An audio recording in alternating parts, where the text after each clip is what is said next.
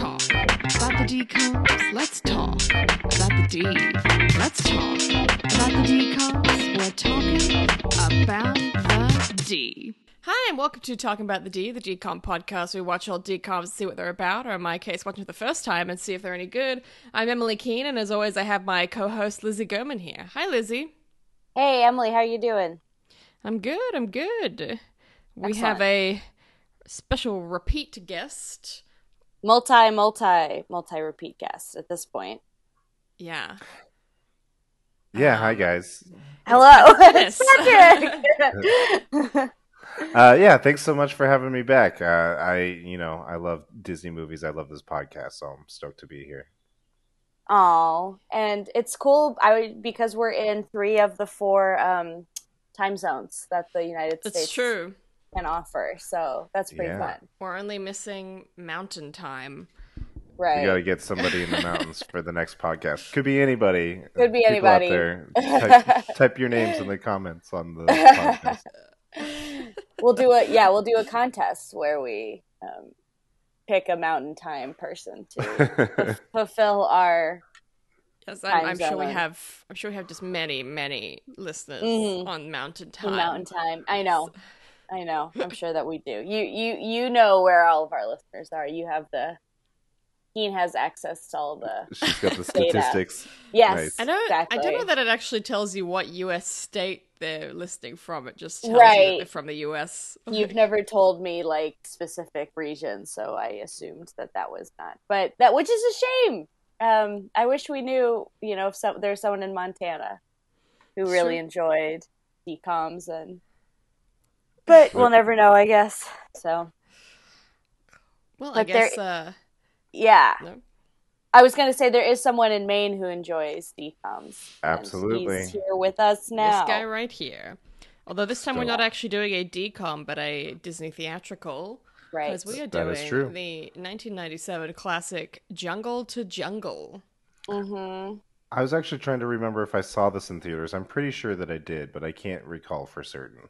Did you remember anything about this before you started? I did. I remembered the name Mimi Siku and the translation of the name. Did you really?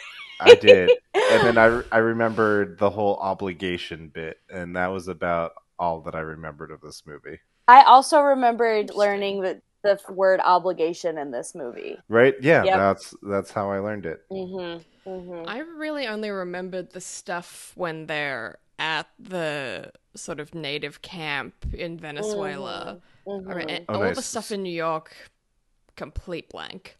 So this was one that you'd already seen before, Keen. Yes, I was a big fan of this one back in the day. Mm-hmm. But What specifically were you a fan of? I don't know. I think I just found it funny. Sure. I'm not really sure why. I, That's okay.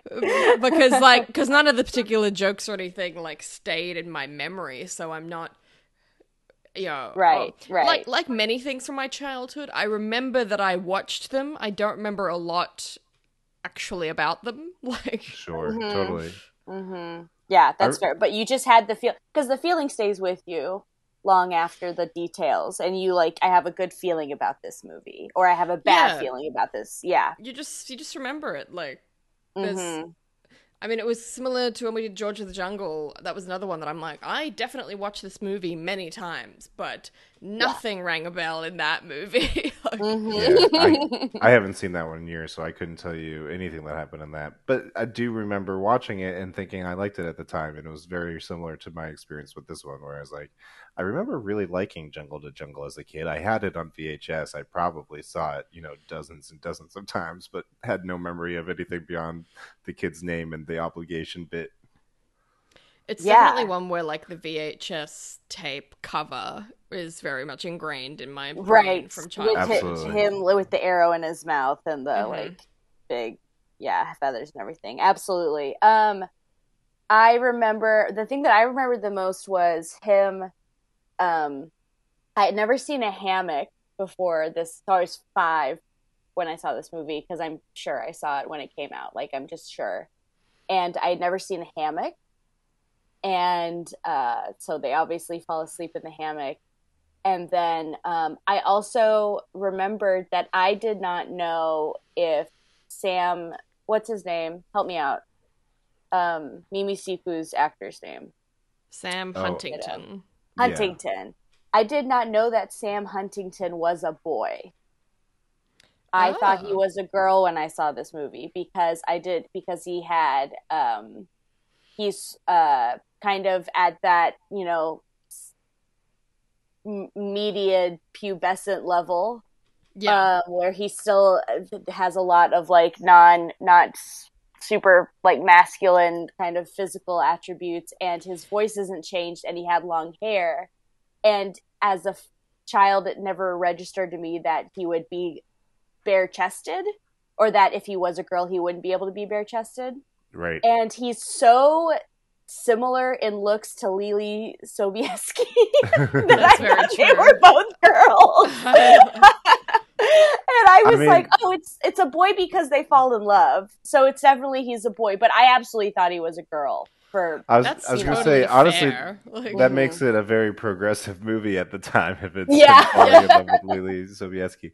But no, I never really thought about that. But now that you mention that, I mean, he definitely, yeah, he's like, in the middle of his pubescence and much more, I think, feminine a feature than probably he looks nowadays. Mm-hmm, yeah, I mean, he's mm-hmm. only 13, and I think the actor was also about 13 at the time too. So yeah, hasn't really hit like the intense part of puberty, I suppose. Right, Right. yeah. His voice is like it's not.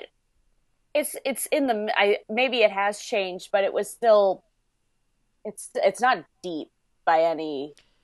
It's not. I wouldn't say means. it's quite like childlike, but Right. it hasn't gotten as deep as it probably will. Right. Right. Right. Yeah. Although And just if. Go ahead. go Pat. ahead.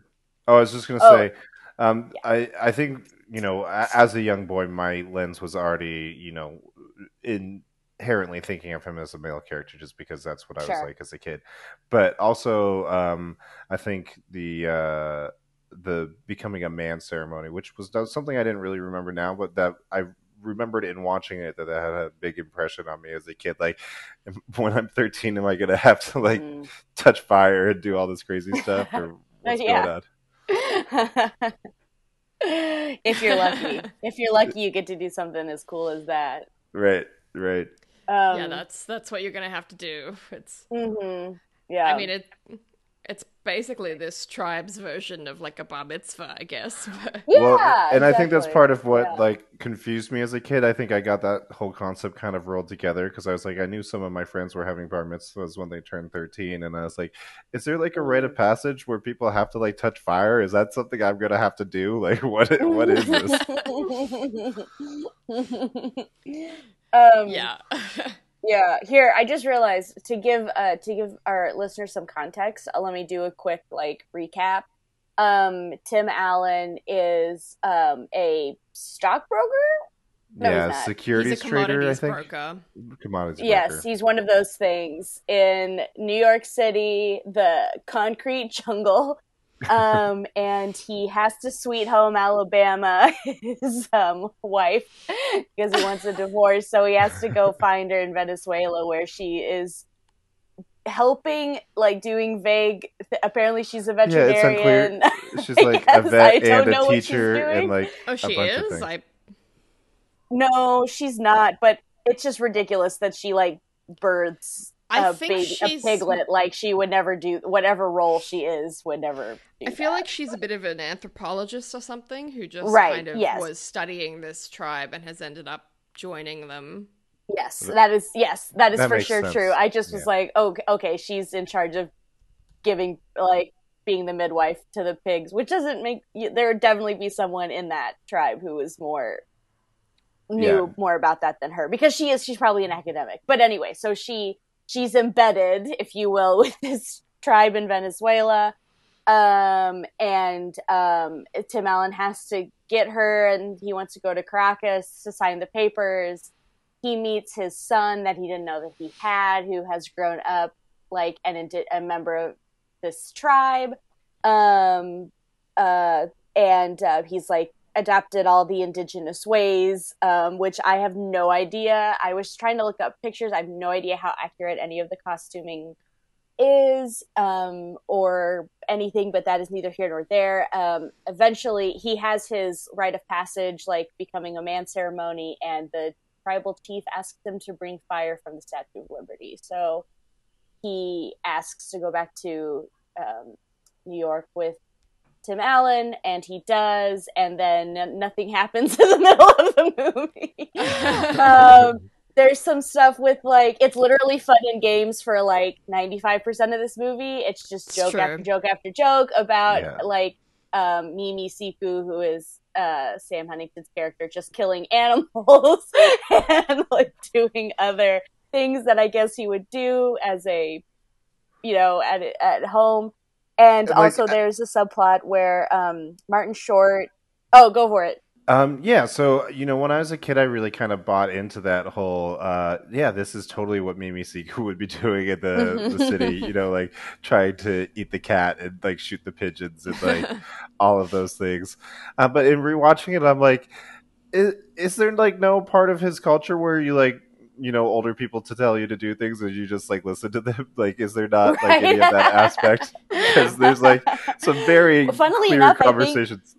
Yeah, that's a good point. It's like, yeah, I was really actually kind of stunned that it was like we were really going to do that joke over and over and over again. Yeah. It happens like legitimately 5 times. They really went back to that so many times. Like, at the time, I thought it was funny. Now I recognize how problematic a lot of that is just inherently. And then I was also just like, but even as humor, it doesn't work to do this joke 6 times in this movie. This movie is not, doesn't need that. Yeah, absolutely. And critics at the time agreed with us. I don't know if you looked, but critics hated this movie. Well received. I didn't realize that until I rewatched it for this. But yeah, I was looking through that, and like Siskel named it the worst movie of the year. I didn't see that. Yeah, he did. He hated it, and Ebert hated it too. Yeah, I knew Ebert hated it.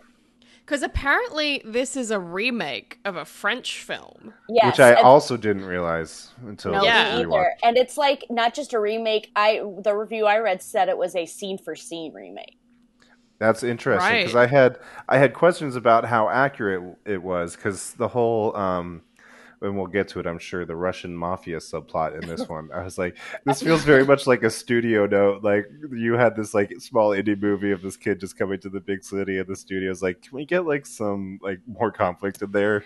Yeah, totally. So there, but I guess that was... commodities trading comes in.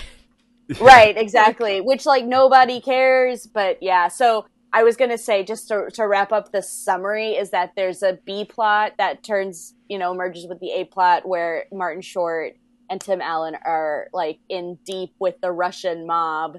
And that comes to get them at the end of the movie. And then there's a fight scene, like a humorous fight scene, because Mimi Siku is also like, digging on Martin Short's character's daughter Karen, Lily Sobieski, and anyway, so obviously there's a fight. Tim Allen is heartbroken to send Mimi Siku back, so he at the end of the movie he just comes back to the island, or it's not an island, comes back to the tribe and brings Martin Short's family along, and that's basically it. Like it's really just in the middle is just a desert of like scenes running around New York, scenes at a dinner. I guess in the middle it's the B plot that has things going on because they're doing all the stuff with the Russians. It really, but that is the B plot. So. Yes, the stuff with Mimi Siku is like he doesn't understand that you can't like crawl out on the balcony. He doesn't climb the Statue of Liberty. Yeah, exactly. Or like he goes to piss dances wherever. Yeah, or exactly. All that stuff that and it is like, I mean, we haven't even broached this yet, but I was like not quite prepared for like it's both. Nobody wins in this movie because what it's supposed to be doing, it doesn't really dig into this, but obviously what you're supposed to get is that like they live a primitive life where things are simple, Yeah. and then he comes to New York where everything is overly complicated and stupid, like the knife goes on this side of the table and all that stuff. And then Tim Allen learns that all that really matters is, but it's super condescending both to both New Yorkers and obviously to the like indigenous people. Absolutely. And then it's sexist. There's a homophobic joke that comes out of nowhere for no reason, where that guy faints and says that Mimi Siku's doing a Fey Ray, like King Kong. Like, they just hit. I almost sent Keen like a Bill Hader, this movie has everything. It offends like there's something offensive for everyone in this. Literally, like every frame of this movie has something offensive in it. Yeah, it really does. I wasn't quite prepared for it. What I really wasn't was I was really shocked and like actually very pleased at was that people even in '97 were like, this is this is offensive and not funny. Like, it's not just like condescending and patronizing. It's also like not a single joke in this is original. Right. No. They were like, I think a kid, this one review said, sorry, Keen, I want to hear what you have to say. He's like, I think a kid would really enjoy the joke where Martin Short runs into a door so many times, and the last time the door opens, they fall through the balcony and onto a wooden, table. But like, I've seen that joke a lot. So it's, yeah. Anyway, that is a pretty classic one. I didn't dislike it in the movie. I was ready for them to do that. It was expected based on what was happening. Right. Yeah, I think for me, it would have been like an absolute slog to get through if it wasn't for, I thought Sam Huntington was very charming as Mimi Siku, and I think if he hadn't been as good as he was, it would have been really rough to watch. Yeah. But whenever he was in a scene, it was quite enjoyable to watch him. Like, And I think that's kind of what I latched onto as a kid too. Is you know, that's a much better performance than probably this movie deserves. That's such a good point. I didn't actually really look up the rest of his credits. I assume he probably did some more stuff around that time, and then hasn't done too much since then. But I know him best from he was in Not Another Teen Movie. Okay, that's right. I forgot he was in that. So he definitely did some more stuff after this, which I think is indicative of. He was a talented guy, and I think that's kind of what saved this movie. Yeah. But also, I was really kind of surprised in rewatching this. I was looking up some of the IMDb info. The writers for this were like the writers for Stand By Me, and like the director of this was like the director of the Santa Claus. This movie had like a really good pedigree. There's there's a lot of stuff that this movie had going for it, and I don't know what happened. Yeah. I'm sure there's a lot of things that happened. It sounds like the premise in the first place was probably not a great idea. If the response to the original French movie was just as bad, if not worse, than this one, like. Yeah. Which really begs the question, why did they adapt it? Like, I know that I think Disney released the French movie in certain markets, so I think that's why they had the rights to it in the first place. But after that... I think there could be a version of this, because honestly, George of the Jungle is very similar in that respect of when he comes to New York, of not understanding how the things work. But there's definitely a way you could do this story without it being quite so offensive. Honestly, just from ignorance, because it didn't really, like, we don't know what actual tribe this is. We didn't really get a sense of what are their actual, like, customs and how do they operate and how do they live. I think they definitely just kind of made up a lot of that, like, whole cloth. I was trying to look, like, the Wakatepe stuff. I'm not sure that's actually a word from any language. I couldn't find any verification Probably not, online. would be my guess. Yeah. I did look up just so, I don't know if you guys are curious, but I was really curious. They really did shoot in the Canaima National Park, and that is in Venezuela, and that is like within the movie, that's where it's set, and it's also where they shot. Well, that's cool. Okay. It looks beautiful. It looks I know. I will say that they're speaking a language. They never name what kind of tribe this is, but the language they're speaking the native people that speak that language are not indigenous to the river. They live in the grasslands. Okay. Traditionally, so but I do understand like wanting to shoot near the not that I'm not doing apologetics, but I can tell they wanted to shoot on the water near Right. like the waterfalls that the park has a lot of, and I think that motivated the but they are, yeah, I have the dress, all of that, I have no idea how accurate that was. I have no idea if the language is accurate because there's not a lot of like literature that's easily like searchable about that language, which I'm sure is one of the reasons it's not like French, it's Yeah. like, yeah, we'll just make Sure. up words, It like we'll just sounds like for that actual place, the indigenous people there are the Pemon or Pemong people that live Right. in Venezuela, Brazil, and Guyana. Yeah. And they have a few other names as well. So they would be part of the Caravan language family. But that's the actual people that are from this area. I very much doubt they did any research I on know. any of this stuff. It I does not was feel really like they did much. I know. I was No. really curious because, like I said, like I do wonder where I was looking. I was waiting to see the people in the tribe like named in the credits. Of course, I don't know if you saw, but there no one from the tribe. I saw that they shot in Huh. Venezuela and in the park. So I don't know if those were like Venezuelans who I mean, surely they wouldn't have flown out a bunch of people when you have people there who may, native Venezuelans at least who I have no idea. I've been looking online for like an article about this movie and there's no literature on how they produced it. So I don't know, but yeah. I mean, according to the Wikipedia page on these people, there's only in 2001 there was only about 15,000 speakers of that language in Venezuela. So it seems unlikely that there would be very many of these people. But again, I very much doubt that they did any research. So very likely they were just like, we need whoever local wants to be in the movie, and then just speak whatever you want. Like, just seem like. Also, they use the term Indian, which the Wikipedia page is also used. And I was Isn't confused that weird? by that because it was like, is that? I guess I always associated that with more with North America, but I guess they use that term for South America as well. Yeah. But it still seems very offensive. I know. Yeah, I don't think that's the right nomenclature at all anymore. So Yeah. No. Probably wasn't at the time either.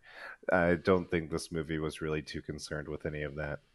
I don't know. I feel like in the 90s the term Indian was used more. I think it was has used obviously gone away a lot more now, but I'm trying to Google. I will tell you if I find anything. But the word that he gives for water or maybe river is tuna, Toona, and so I was like, I'm trying to figure out if that's a real word in any language. You know what I mean? For water. Yeah, let us know. Yeah. I will. Interesting to hear. I mean, Because if there's only I spent a while... there's less than 15,000 speakers of this language 20 years ago, then you're probably going to have a tough time finding any. Yeah. So maybe Wakatepe is a real word, and there's just not any recording of it online. Yes, I could see it going either way. They did enough like quote unquote research, or it's at least consistent enough that where they shot is where they were referring to. Which is surprising to me because me too. I mean, looking at it, if you told me it was Hawaii, I would have believed you. Mm-hmm. Like I would have guessed Hawaii as well. Maybe this is one of those things where Tim Allen was like, I want to go to Venezuela for a while, so can we just make that happen? I mean, that seems unlikely, but it's possible. Was this pre or post Santa Claus? Post. This was after the Santa Claus. Okay, got it. So he did have he had the clout, and he had already played this character, and they were, I'm sure, capitalizing on him playing, like, the same character. Yeah, this is very much, like, at the height of Tim Allen's appeal. Yeah. You know, Home Improvement was on, probably the biggest sitcom on air at the time still. It was for a number of years of its run. Yeah. He had done the Santa Claus 3 years before, which was like one of the biggest movies of '94. I think was when that came out. Yeah. Yeah. This was '97, I believe, and this was the same director. This was Tim Allen again, so I think this was very much Disney's like, "Hey, look, we got everybody back together. This is going to be an amazing movie. Everybody needs to come see this." Right. His Yeah. character in this was definitely very close to the Santa Claus character, like almost identical. That divorced asshole doesn't give a shit about his kid kind of thing, and Yeah. then sort of learns to care, basically. Yeah. And he's doing Yeah. the exact same like kind of physical comedy, which he's very good at, in fairness, of like with the cat, I found the cat stuff very distressing because I thought the cat was dead. Yeah. But like all the stuff with the cat and shooting himself in the toe, in the foot with the blow dart, all that physical, The Yeah, blow that dart was a lot of the comedy that they pulled. Was The blow just- dart is like the third character. I Pulling would so say. much It's- weight in this movie. Yes, It pulling was so just look at how shit Tim Allen is at shooting a blow dart at things, and then let's see, which it also inexplicably was a tranquilizer dart, right. and I'm like, think- how many darts think do you it was have, supposed and to be what's like- the tranquilizer? I think it was supposed to be like one of those poison tree frog darts, and they just didn't want to have it literally killing people, so they were like, Yeah, I think just- Disney was like, you can't really. it makes you sleepy for a while. Mm-hmm. Yeah, well, yeah, Though, when he if shot it's it at a- the cat, like, Yeah, it was if it's just a- like. If it's enough to knock out a grown man, it's enough to kill a cat. So. That is a very good, You're very probably good right. point. Imagine like having a blow dart that doesn't kill, like, so you have a snake and you still have to carry it back to camp, and like Yeah. it wakes up later. It's like, no, you want that snake, like you're not shooting to Right, you don't want With that that- dangling around your neck and waking up to bite your face or anything. exactly, yeah. So, geez, yeah, and I will say really quickly, I'm shocked to say that the blowgun is actually used in the Amazon basin and the Guianas. So that's actually like Oh, not well, no, necessarily- I believe that. I don't know Mhm. whether they're using it in the kind of ways they were showing in the movie. Oh, I have but- I have no doubt that, but I'm honestly, anytime I see that something is actually accurate and wasn't just pulled literally out of their ass, Yeah, I'm you're completely shocked. shocked. Like, They just wanted an excuse to bullseye flies for the whole I mean- movie. the one that really gets me is the whole thing about the food and like how he all wants what was it, like lizard guts are his favorite food, and I'm just like, I don't believe that. And this Yeah. tribe didn't really seem to be eating any fruits or vegetables, which seems very It's true, which they very definitely strange. probably. Right. Yeah, you see for, that for an, yeah. for an Amazon River tribe, like I feel like most of your meals would be probably like fish and then whatever local like crops are available. Absolutely. Yeah, they have like a chicken. I'm like, I don't know. I think you'd be eating a lot of fish. That they'd probably be fishing Yeah. like all of the time. Absolutely. They do. I don't know if you saw this joke, but when she offers him the bat and he's like, holy KO peptech. I can't say that word because I've never. He's like, Kaopectate. do you remember? KO, yes, thank you. He says that. And then she offers him the chicken. She gives the plate with the bat on it to these tribesmen who are standing behind Tim Allen, and they pass it around and none of them want to eat it. That's so funny. And they're sniffing it and stuff, and that was kind of a good joke. And also to me, that's like, yeah, they hired like actual actors, or because Oh, you yeah. can't- those are people with like skills. So Yeah, you know. definitely. They're comfortable Yeah. on camera for sure. Yeah, exactly. Yes, they've seen a camera before. So Yeah, but that's like a common trope, I feel, of like, Yeah. oh, look at this tribe and all of the gross things that they eat. oh, And absolutely. Yeah, It's a massive like othering of people that you Absolutely. just like, oh, they eat like the guts and the gross parts, and it's like, well, and then that they made it look really gross, and I'm like, no, they would be cooking this. They're not just eating I raw know, lizard they're guts. eating like, raw what the stuff. fuck? Like, you would probably And I mean- not like.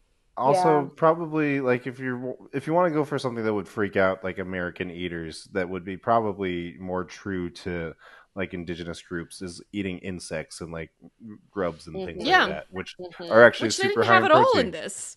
Yeah, which Yeah. never showed up. 'Cause, Yeah. insects are definitely way more of a thing in some parts of South America, I feel. Mm-hmm.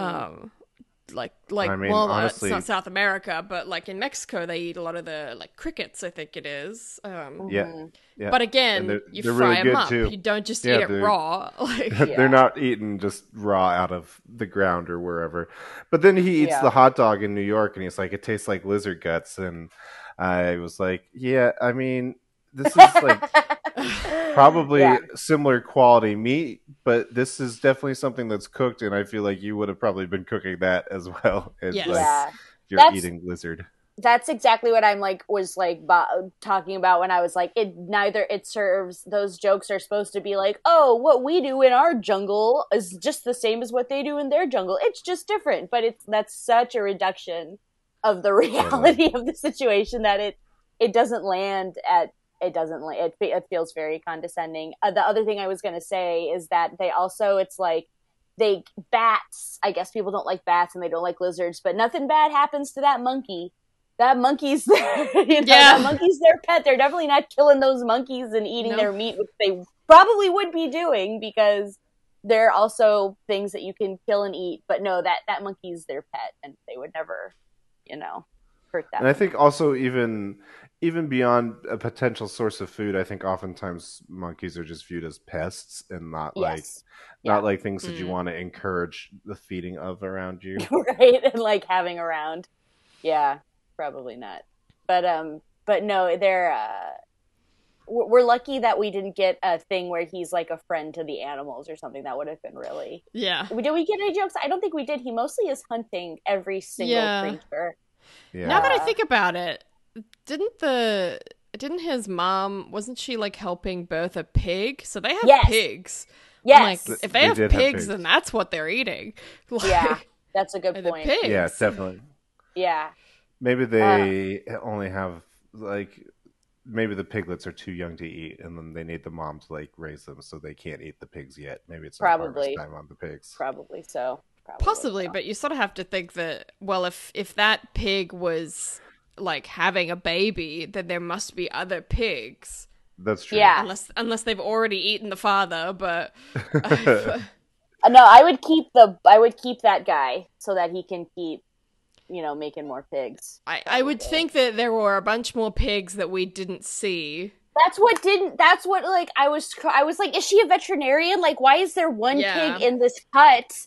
Like, it didn't really, it doesn't is really so play on weird. what she is. And I think, Keen, you're probably right. I think she's probably like an anthropologist or whatever. But watching it, I'm like, is she like there to teach? Is she there as like some sort of medical outreach thing? Like, what is Yeah. this person and what is her So- role in this society? completely vague, and yet she has like her like outfit is like not at all. If you've ever seen like people in these countries, they're like soaked with sweat and wearing like she's got like a bunch of jewelry on and her hair is perfectly coiffed, and it was Right. just Yeah. it was so ridiculous. And she's wearing like some Western stuff, but also some native stuff, and I thought that was really hilarious. She's been living with this tribe for 13 years, and she does not seem to have assimilated into their culture at all, to be honest. Right. Like, which, Or even which tried feels very to, yeah. weird. Yeah, Like, and yet her Like- son completely has. right. So there was a real disconnect there. It was just bizarre. I mean, it was so I kind strange. of got the feeling that she doesn't actually spend that much time with her son. Like he doesn't call her mom or anything, which might be just part of the cultural customs of this tribe that he's in. But he calls her by her Her tribal Haliku, name. which is the tribal Yeah. name for Yeah. her.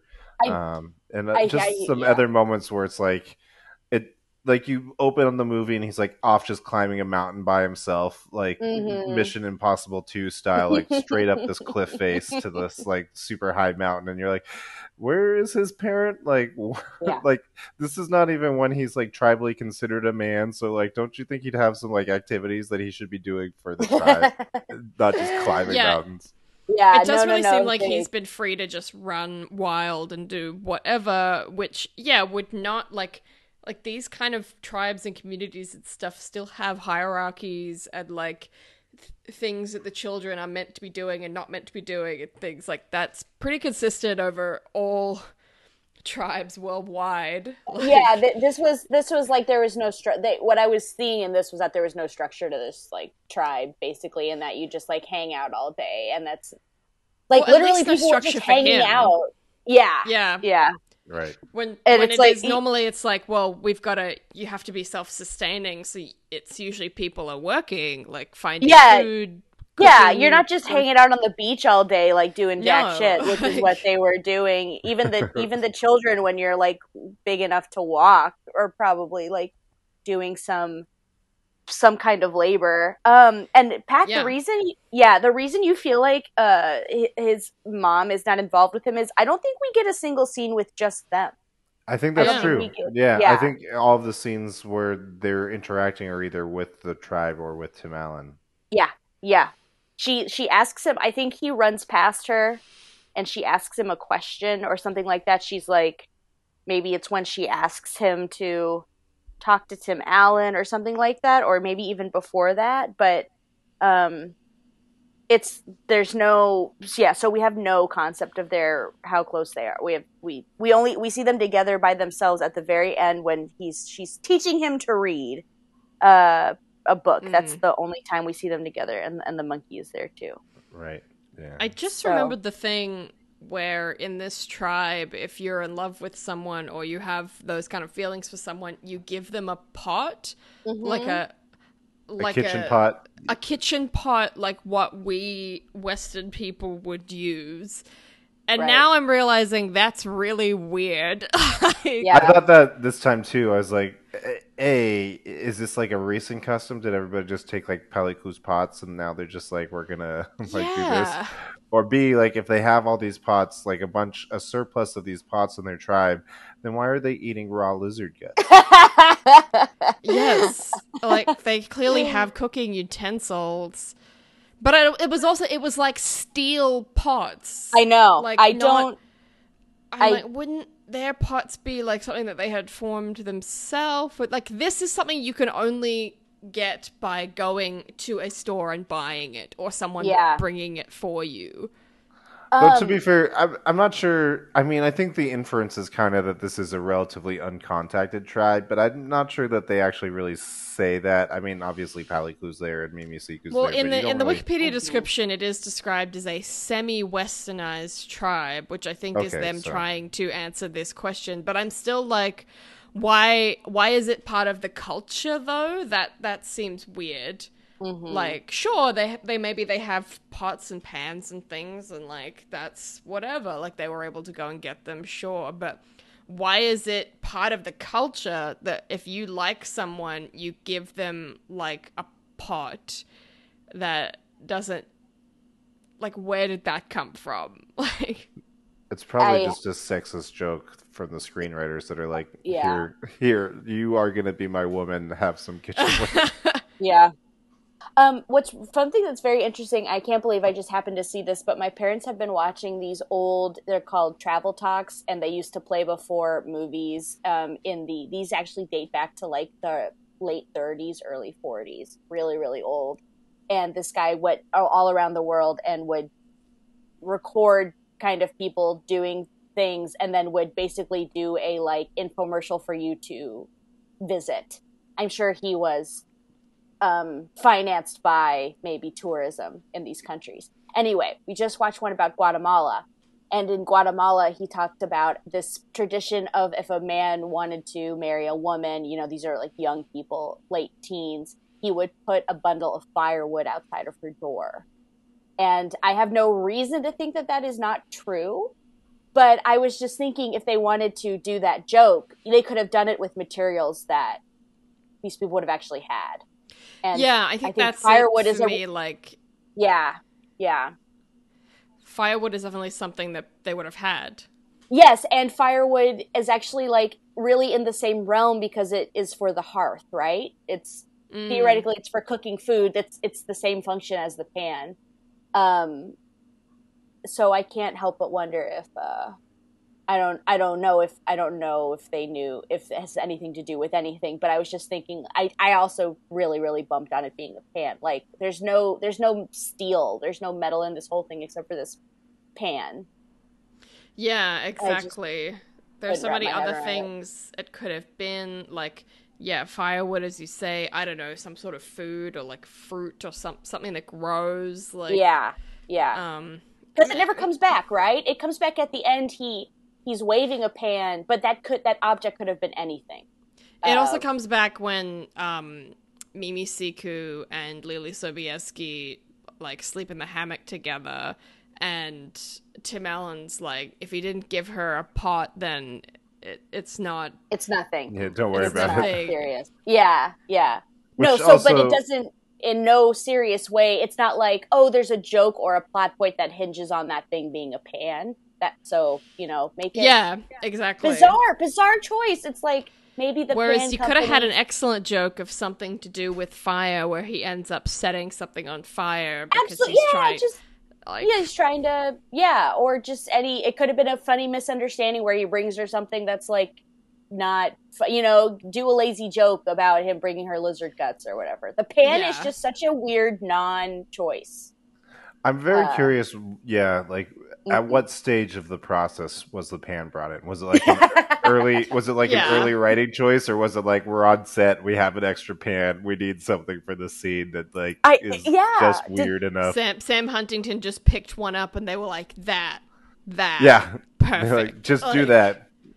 I know there's a Crate and Barrel, and like, did Crate and Barrel pay a bunch of money? Is that a Crate and Barrel fucking pan? I know that he actually that goes might up be. to a Crate and Barrel, and maybe that has to do with it. But I was just like, I was lost on that. So it's nice to see everybody else was equally Yeah, lost on the that was a pan weird of bit. it.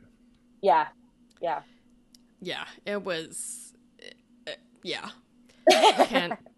can't justify what the point of that was. Yeah.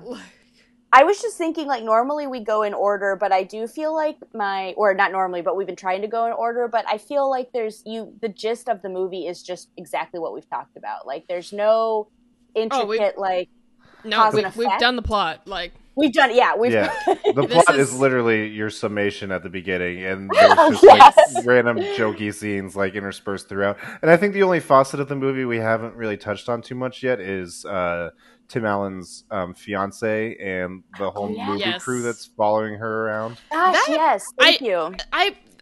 Did they ever explain what that British guy was filming? I have no Yeah. idea. You get Okay. kind of the feeling that he's just like friends with her, and she's just like requested that they film everything that she's doing.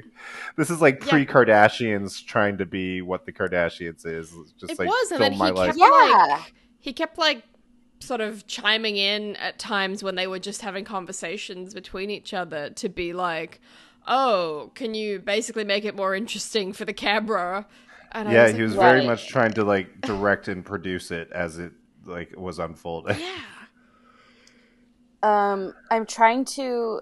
His new fiance Charlotte. It doesn't even, not even in the Wikipedia does it like mention why on earth she's, and it's such a thing that does not. Again, it's like in there, and it doesn't come. Nothing comes of it. It's not a pinch point.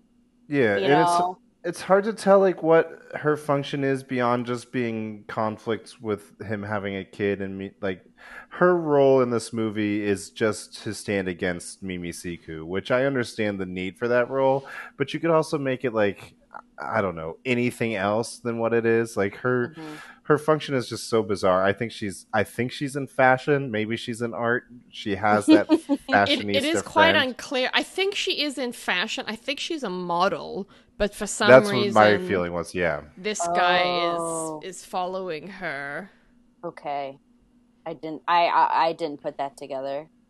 Maybe it's because I was like so tuned out in those scenes that. Well, because that's that's on again, me. there's so much of those. Anytime a woman pops up on the screen, she's just disserviced by the actions and stuff that they give her to do. So there's so much of that I'm like, this isn't a character. This is just a caricature, and I don't understand why you couldn't have just put a little bit more into that. Mm-hmm. Yeah. We was- have.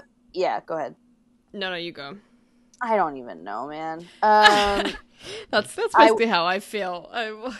I liked the, I was just gonna say, can you help me think of all of the animals that he kills?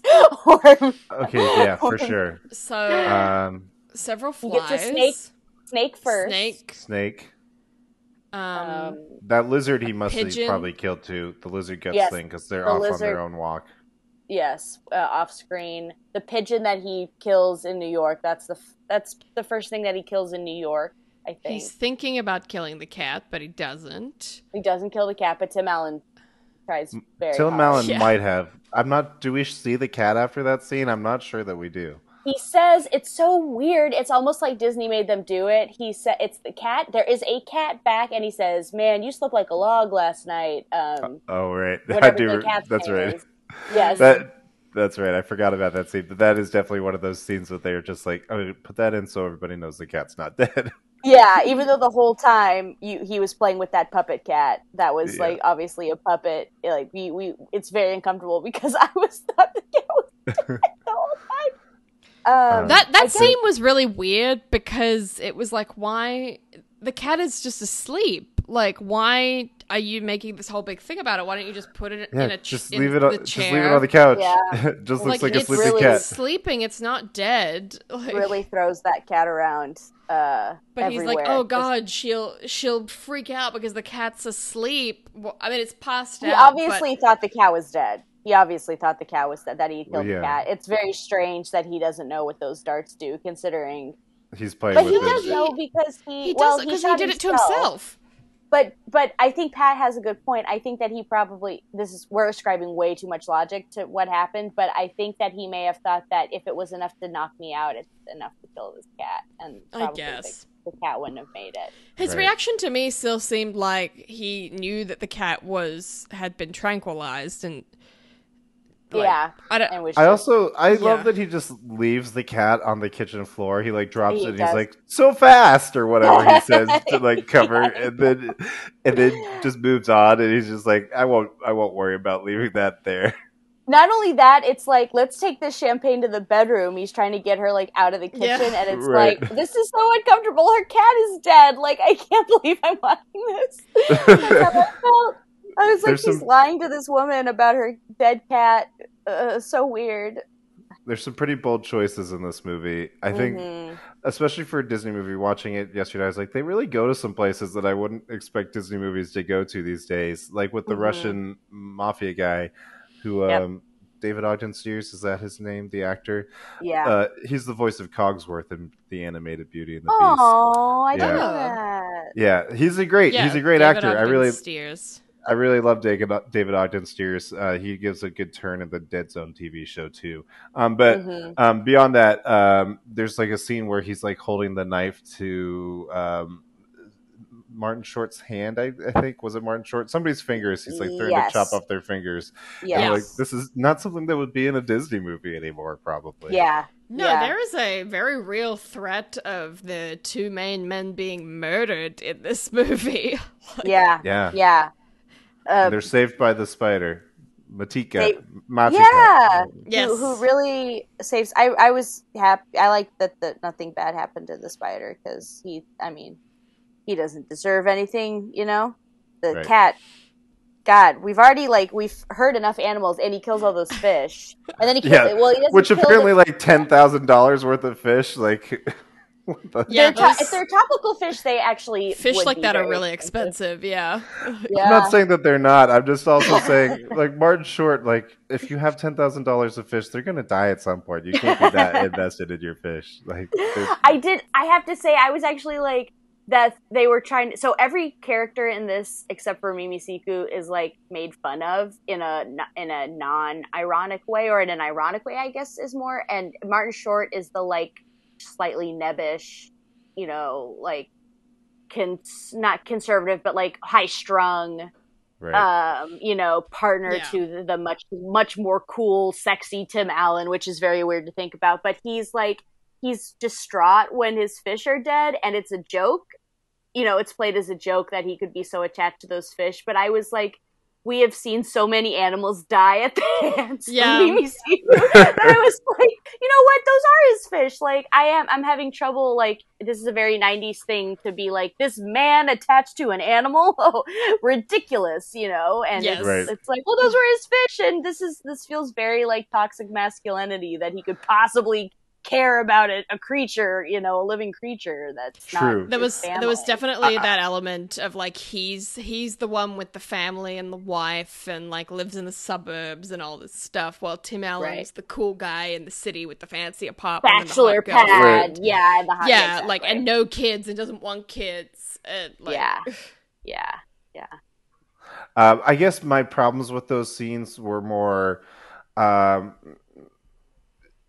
Martin Short is just like so crazy angry at Mimi Siku in those scenes, and it's like, you raised two kids of your own. You understand, like the shit that happens when you have children around, and like Mimi Siku is 13 age-wise, but in terms of like understanding of your society, he's been there like 2 days, so maybe cut him a little slack. And then also, if you have $10,000 worth of fish, why are you fussing over like this? Like, if you can afford to have $10,000 worth of fish in like the nice apartment in New York or like the nice house that Martin Short has, then you can probably afford to eat your losses on the coffee, even if it is like significantly like millions of dollars. You probably have like access to those funds somehow. Mm-hmm. Yeah, the whole commodities trading aspect of this movie is quite strange. Also because I may be wrong on this, but they seem to make it sound like they have literally bought like a warehouse full of coffee, and I'm like, I don't think that's how it works. That is not at all how, yeah. But they keep being like, I got 10 tons of coffee like that I need to get rid of, and it's like, no, you've bought like futures, isn't it? Like, you've bought basically shares in the coffee industry. That would be my understanding of how it would actually work in real life. But I mean, I think for a kids' movie, I guess it makes sense that they're like, yeah, we just have a bunch of coffee. God, yeah. I mean, I have to say that they were like, you know what this kids' movie needs is a bunch of stuff about commodities. Right? Yeah. Yes. Why don't we just... Something that children inherently know about. Yeah. Like, let's just do an indictment of Wall Street in this movie about... Because our main plot is so strong that we can just pepper in this other peril for our main character and his best friend, two people who our kids can really root for and are rooting for. It's just so, it's like just misfire, just a string of misfires, and that's the biggest one to me, is that there's so much emphasis on, or that they used any time away from Mimi Siku. And in my opinion, I actually also really I find him, and they don't give her enough to do, but I find Karen like that. I think that's very sweet. Oh, totally. And I think that should have been more the focus of the movie, is like this focus on Mimi Siku's arc. Like, the movie is very much focused on Michael Cromwell's arc, which to be honest, I get why they did that, but I also find it so much less interesting for a kid's movie to be focused on the journey of the father coming to accept the kid. Like, give me the kid's arc, like hanging out in the city and like meeting this girl that he is kind of into and whatever. And Leelee Sobieski's really charming in this role. This was the reason that she broke out. This movie was like her first major movie role. She had done TV and like some TV movies before this, but this is when her film career started, and you can already kind of see why. She's a talented actress. Yeah, she does a lot with a little, in my opinion. And no, I was just, Pat, like really thinking about what you just said about like in these children's, I mean, obviously this is patterned after the Santa Claus, which is like a children's movie, but really it focuses on Tim Allen's character, and because the children in it are so, I mean, Charlie is a massive, massive part of, but their arcs like complement each other, and the arcs in this do not complement each other. Exactly. I was going to say, I feel like Charlie and Scott Calvin's arcs in the Santa Claus are almost kind of mirrors of each other and synchronous in a way that they're not in this film. And I think also you just have much more time of Scott with Charlie in the Santa Claus, whereas in this movie, there's a whole lot of him being like, "Hey, Mimi, I can't hang out today because I've got to go to work," and then you just Yeah. literally see him go to work, and you're like, "Why is this movie the way that it is?" Which, like, that's kind of a plot line in the Santa Claus, but of course it's different there because Charlie actually has a pre-existing relationship with his dad and that. Whereas there is no pre-existing relationship. He does not know Exactly what this man is like or anything. So yeah, I think it sounds like in the original French version there was a thing of Patricia won't grant the divorce unless he takes Mimi Siku back to, in that one, it's Paris, like, to stay with him for a while so they can get to know each other. And, I mean, I don't remember any moment in this where they really talked about the divorce, actually, once all of that once stuff he's kind of came in. left there, that's pretty much dropped. But I feel like, I don't know that that's necessarily a solution for the problems that I have with this movie, but I think that would give the second act much more drive if you had some sort of If there was some sort of goal like element that. of the divorce won't be granted unless you effectively have a connection with your son, like that would at least give him something. Totally. He And then at barely the end- cares about Charlotte. Charlotte's like such a Yeah. who fucking cares, even Totally. Tim Allen like who fucking cares. That's totally why, Pat, I see what you're saying, because it's like, well, we don't care if he gets the divorce because we don't know anything about Charlotte and we don't care about her. We only care about me. Like, you've given me nothing. Yeah. Oh, Exactly. yeah. And I think Yeah. there's also the whole element of, by the end of the movie, you're supposed to be like, Charlotte's like too busy and like he's trying to schedule like some time away from her, and like the movie director's like schedule gets in the way or whatever. So there's like Right. the whole, you're supposed to be like seeing that relationship fall apart, and like he's going back to Paliku and like holding up the pot, and you're supposed to think there's like hope for that relationship. But in this Right. movie, I'm like, I don't understand who these characters are to each other beyond the fact that they like told me that they're like Yeah. in terms of action of this film, Charlotte could just as well be his like sister or sister-in-law or Yeah. something, and just have like problems with him parenting, and it would have like the same impact on the plot line. So I'm like, yeah, I guess great that you're hooking up with Paliku again, but if you had given that the whole, like, you need to hang out with your son before we can get this divorce, and then the arc becomes over the course of the movie, I realize that I like hanging out with my son and I miss the thought of having a family rather than just being a commodities broker. Yeah. Then you can also bring that into, maybe I was wrong to like push Paliku away Right. and sort of Yeah. tie it all in that way. It And I feel almost like needs that's it what they almost needs needed. like a Parent Trap kind of thing of like Yeah, totally. Mimi Siku wants to get them back together kind of thing. And so Yeah, he's I the was one thinking trying that. to break up the relationship with Charlotte, and then she can be more like I forget what that woman's name is in Parent Trap, but the one that's trying to date the dad. Oh, sure. Meredith. Meredith. Right. Yes, Meredith. Yeah. Like that would have added some more conflict and like actually had something going on that tied maybe Siku and Michael together, because Totally. it's pretty much like the Mimi Siku plot ends when he comes to New York, and then the Russian mafia plot begins.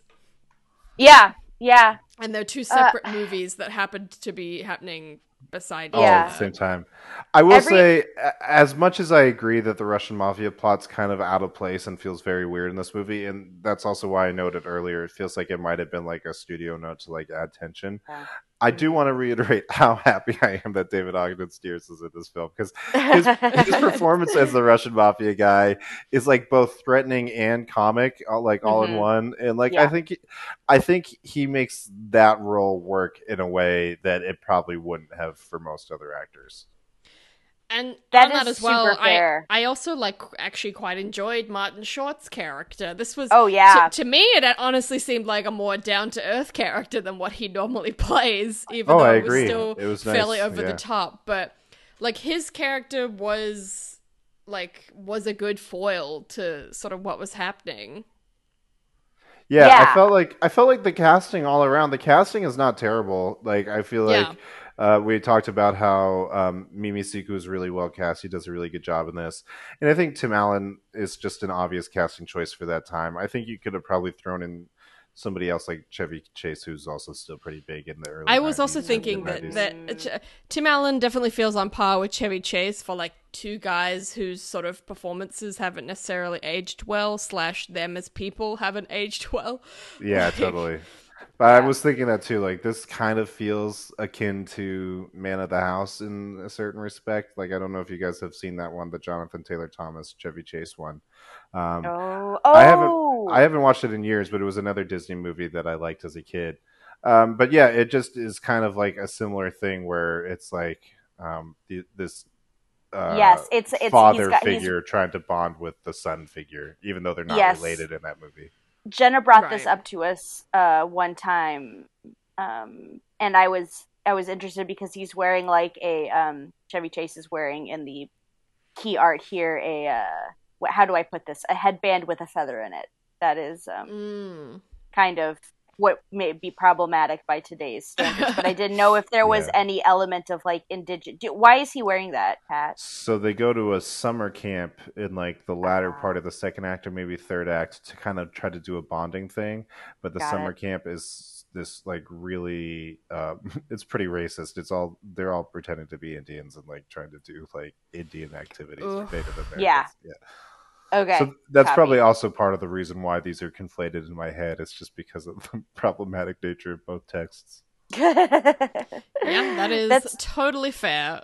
yeah, they are no, they're similar for that. I feel like you guys were bringing up so many like before we started talking about the very good. Yes, I have to say I completely agree. Like it's like each part of this is not a bad part, but then the actor wise, like I really don't have any issues with anyone in this or the amount of commitment they're bringing to the parts, but I feel like there were just some like really easy like everything that Pat was saying, and then Keen when you said there's could be a parent trap. It's like these are like easy fixes. But I Like feel I like just that's the case with pretty much all of these movies that we watch. It's like yeah, but I we just I Yeah. we with 5 minutes of thinking can come up with a better storyline than what exists in the movie. yeah. There is also though a certain element of like hindsight is like 2020, you know, like where Mhm. we can Mhm. see the problems because they've completed it and presented it to us like ahead of time. In 97 I'm not sure I would have been calling out the problematic. Like obviously I was a kid at the time, but if I Yeah, was no, as of old as I course. am now in 97 and like part of the cultural zeitgeist in 97, I'm not sure I would have been so aware of how problematic this was either, just as a white Oh, for man. sure. No, I'm actually, No. for me, I'm literally just talking about the ways that you were kind of suggesting to kind of tighten the plot as far as Oh, like Yeah. totally. Yeah. bringing in like more tension between the characters who all feel like they're kind of like in different movies almost or kind of in their own worlds and they're not interacting with each other. I And think I it almost sort of wonder fell if it's into the kind of trap. Oh, no, go sorry, ahead. go ahead, Keen. I was gonna say, I think it sort of fell into the trap of the main character is Tim Allen, and they needed a storyline with him that had conflict and like had things going on in that. But at the same time, Right. this is a kids movie, so they Mm-hmm. knew that if the kid didn't feature enough, then kids watching weren't gonna care. So I think that's why we get the very extended fun and games section of Mimi Siku in New York, just kind of doing shit, because that's like the kids are not going to give a shit about how Tim Allen and Martin Short are dealing with this Russian mafia thing. Like, Yeah. I have absolutely Yeah. no memory of that from my childhood. I only remember the kid like doing things. I didn't remember the Russian mafia specifically. I did remember them being forced to eat caviar for some reason, but I couldn't You remember did? why. Yeah, Yeah. yeah. But yeah, no, I agree with you, Keen. I think part of the reason why this movie never really gelled in the way some other movies did is, when you have stars like Tim Allen and Martin Short, obviously you want to give them as much screen time and as much stuff to do as possible. And I think that they're, really competent in the comedy and stuff that they're doing in this film. But I think it undercuts the fact that this should have been a movie about Mimi Siku's arc and journey and less so about Michael Cromwell's. I think Yeah. that they weren't. I think they weren't sure who was really the protagonist of this film, and they were trying to Yeah. do 2 films because of that, and I Yeah. think that's where it kind of fell apart.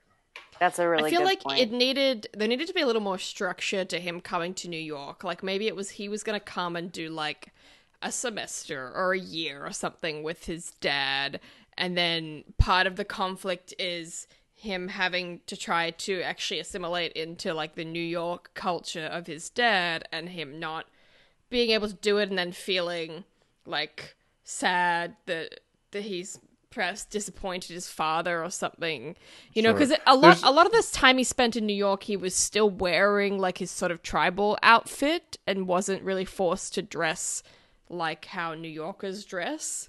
Totally.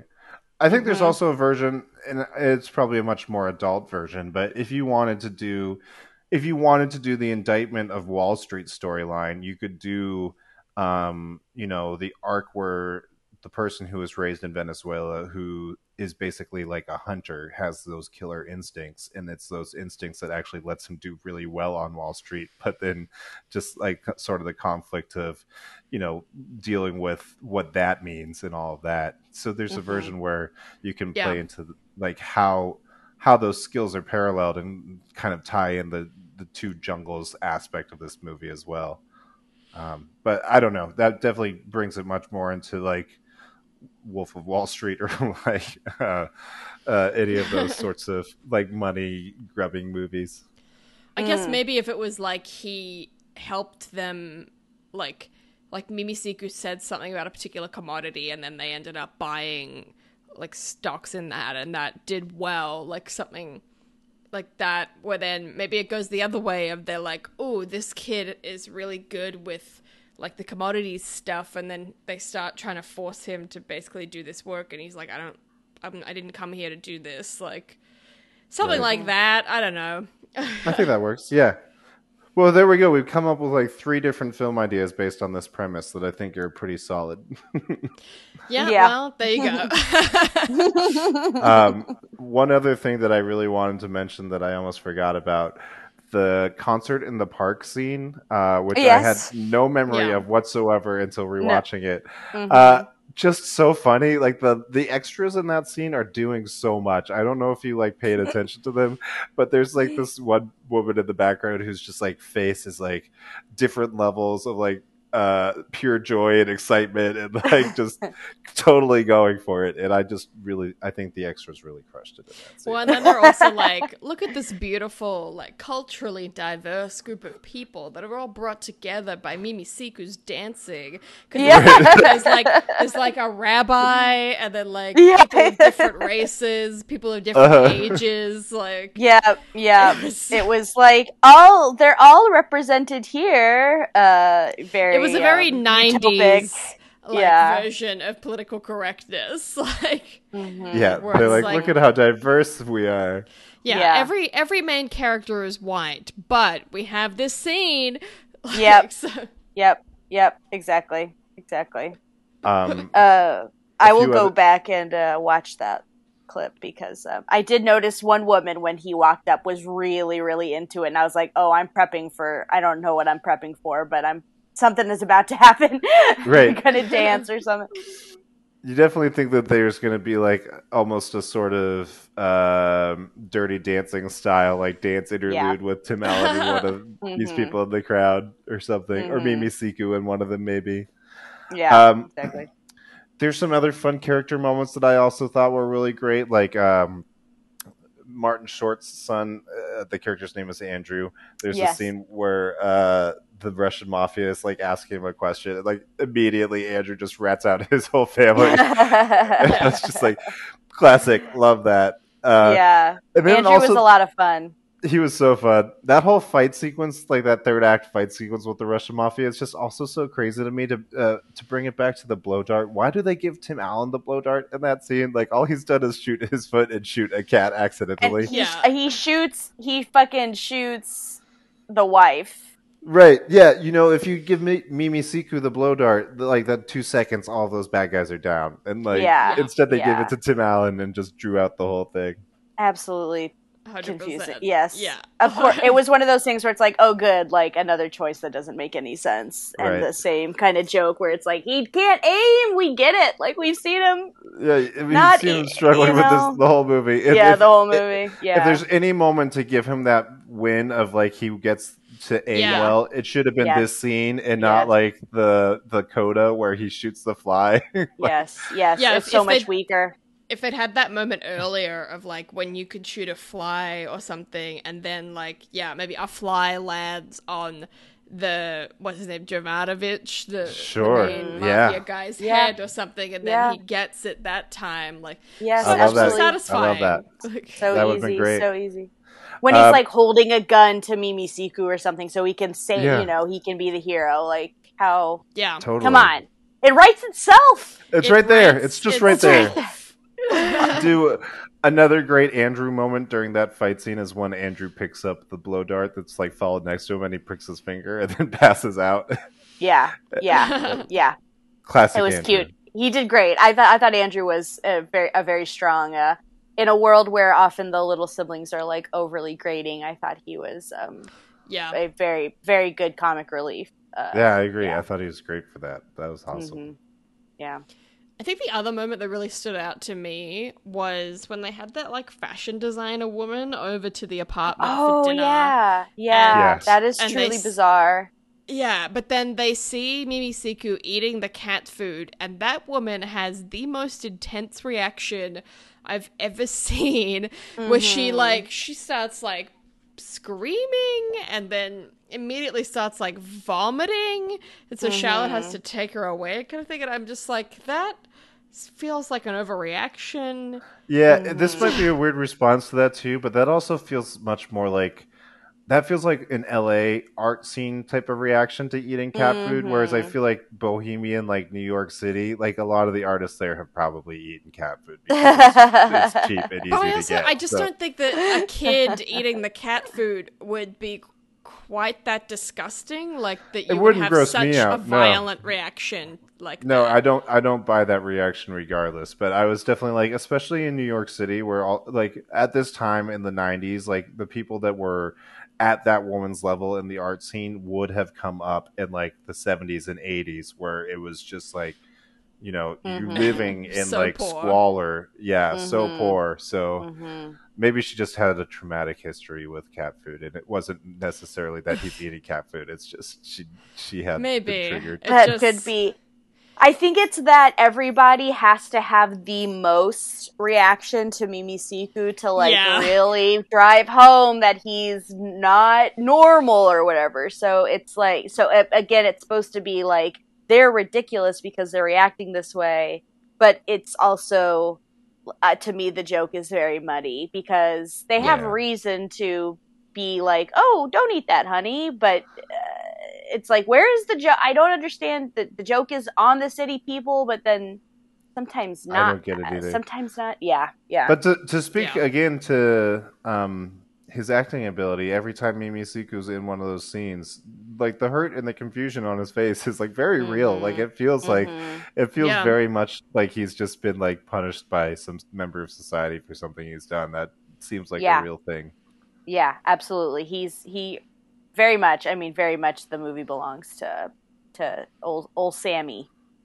Yeah. Yep, 'Cause- 100%. Yeah. Oh, gosh.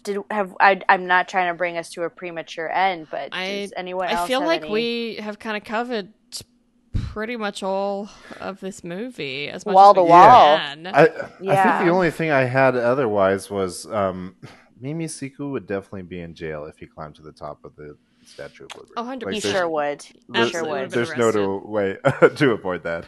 Mhm. He also Or gets he on would the plane be- later, and he has like 3 weapons and a lighter with him. And I mean, I know this is a pre 9/11 It's world. pre 9/11, Keith. It was. Oh, it Andy was Andy has a pre-9/11. tarantula in a case that is not like fully secured, and also Oh just my would not God. it breaking just would loose. not clear customs. Like he would No. immediately get pulled, and they would be like, "You can't bring a tarantula into the United States. Like, you are being such a buzzkill. Like, it's ridiculous right now. Obviously, those are hilarious visual gags that he brought his bow and arrow to New York. Like, what for? Who knows?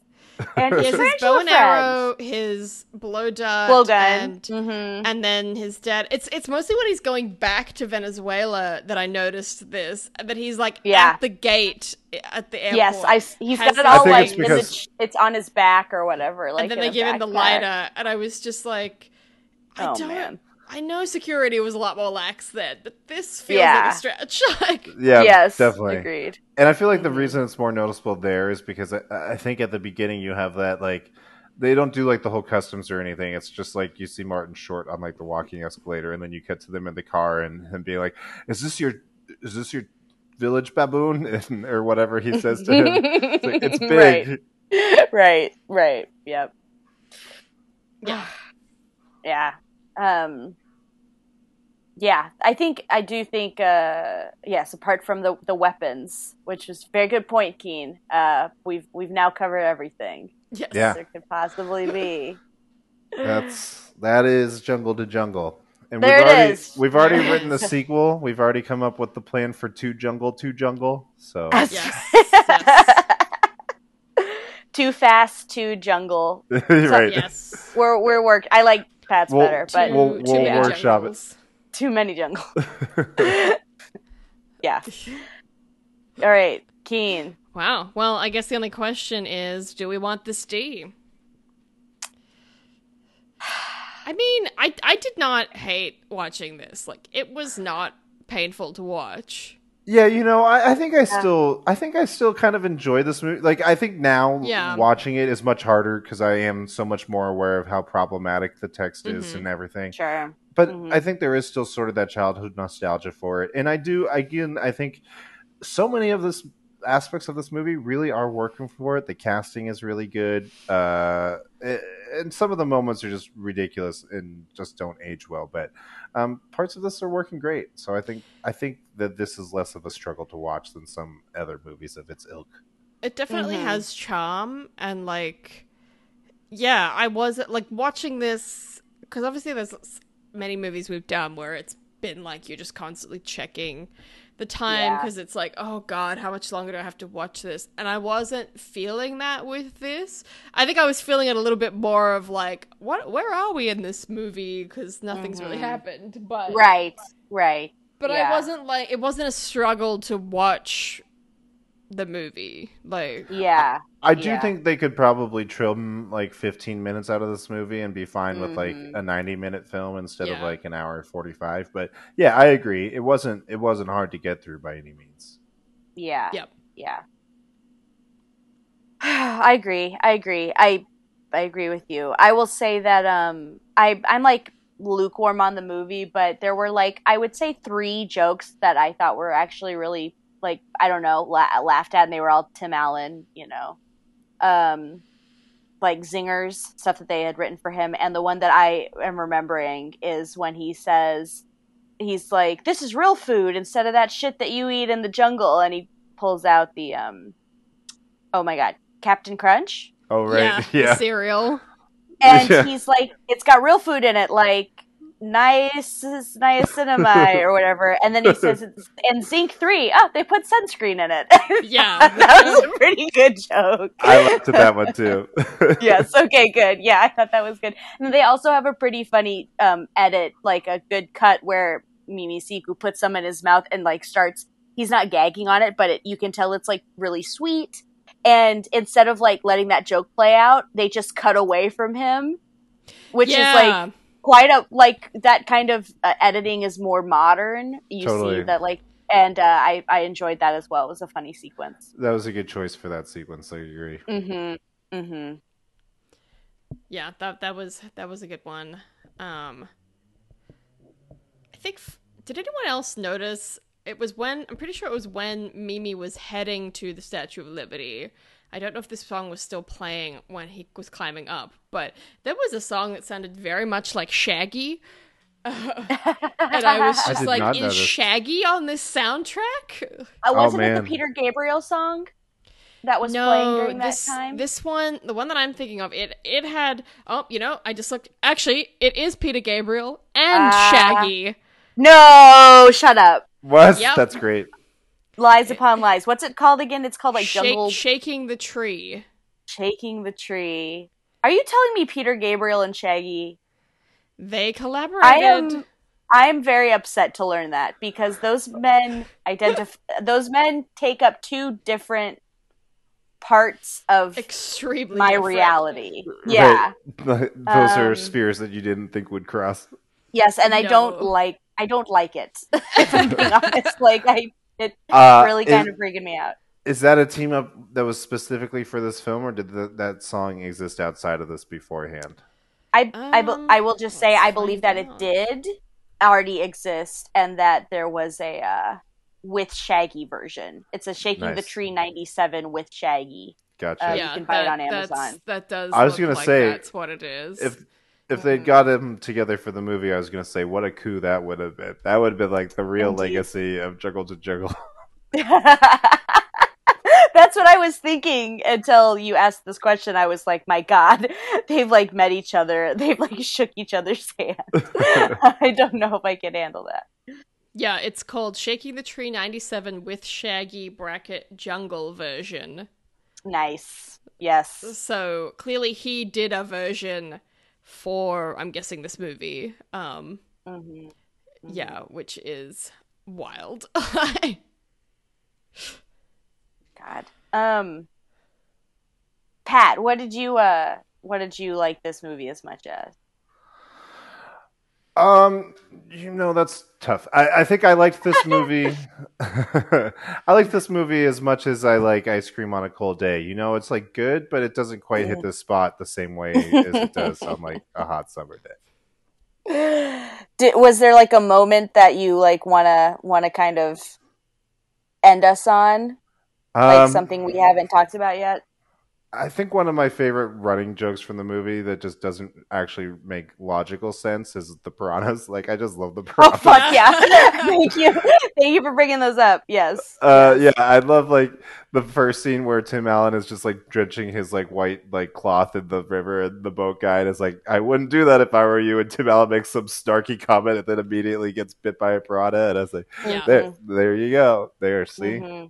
That was pretty solid, although it was a joke that felt really like it was funny, but it was also just weird. It absolutely is just one of those things where they're like, Amazon piranhas, people have heard of that, let's just throw some piranhas in there. Yep, exactly. Because obviously if you put your hand in water, then the piranhas will eat you immediately. They'll get your index finger every time. Time. That's what happens to Tim Allen, not once but twice. Yeah. Thank you for bringing up the piranhas. God, I can't believe we didn't talk about those. But that was that was the first like real gag we get is the old piranha finger thing. What? Go ahead, Keith. The other one was when Tim Allen gets to the village with Mimi Siku and them, and he has his laptop, and when they open it, is that meant to be Charlotte, the woman that's like, hello, you? It's not. I don't understand. There was a woman in the credits called Hello, You Woman. Oh my God. What was the point of that?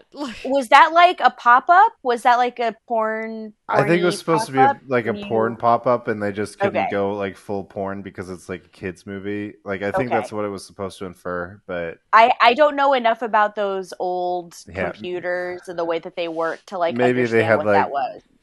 Maybe it was like the old what was it? The pin figure on the Mac writing program. I don't know if you guys know what I'm talking about. A Clippy? Clippy, yeah. But it's a beautiful woman. Yeah, but it's a beautiful woman. She's like, it looks like you are trying to do some commodities trading. I do think there was a bit of a thing in the 90s, because The Simpsons had a similar joke around this time of like, you could have like, I don't know, an AI something on your laptop, I think. So he's just got some really hot woman that talks to him when he opens the computer. That's definitely referencing the same thing, but I don't know what that is specifically. Yeah, But that must was have been- it was weird and definitely out of place in a kids movie. Like you could have taken that out completely and it wouldn't have changed Yeah. anything. It was Yeah. like, oh, these indigenous people are seeing a beautiful white woman for the first time. That's not Patricia or something. You know, there was Well, then it was like I think the real reason the only for thing it they is said because- then was "Hello, you." Yeah. Like, Right. I was gonna say, I think right. the real reason for it is because they just wanted the tribe to be saying "hello, you" for the rest of the got time. Got it. Yep.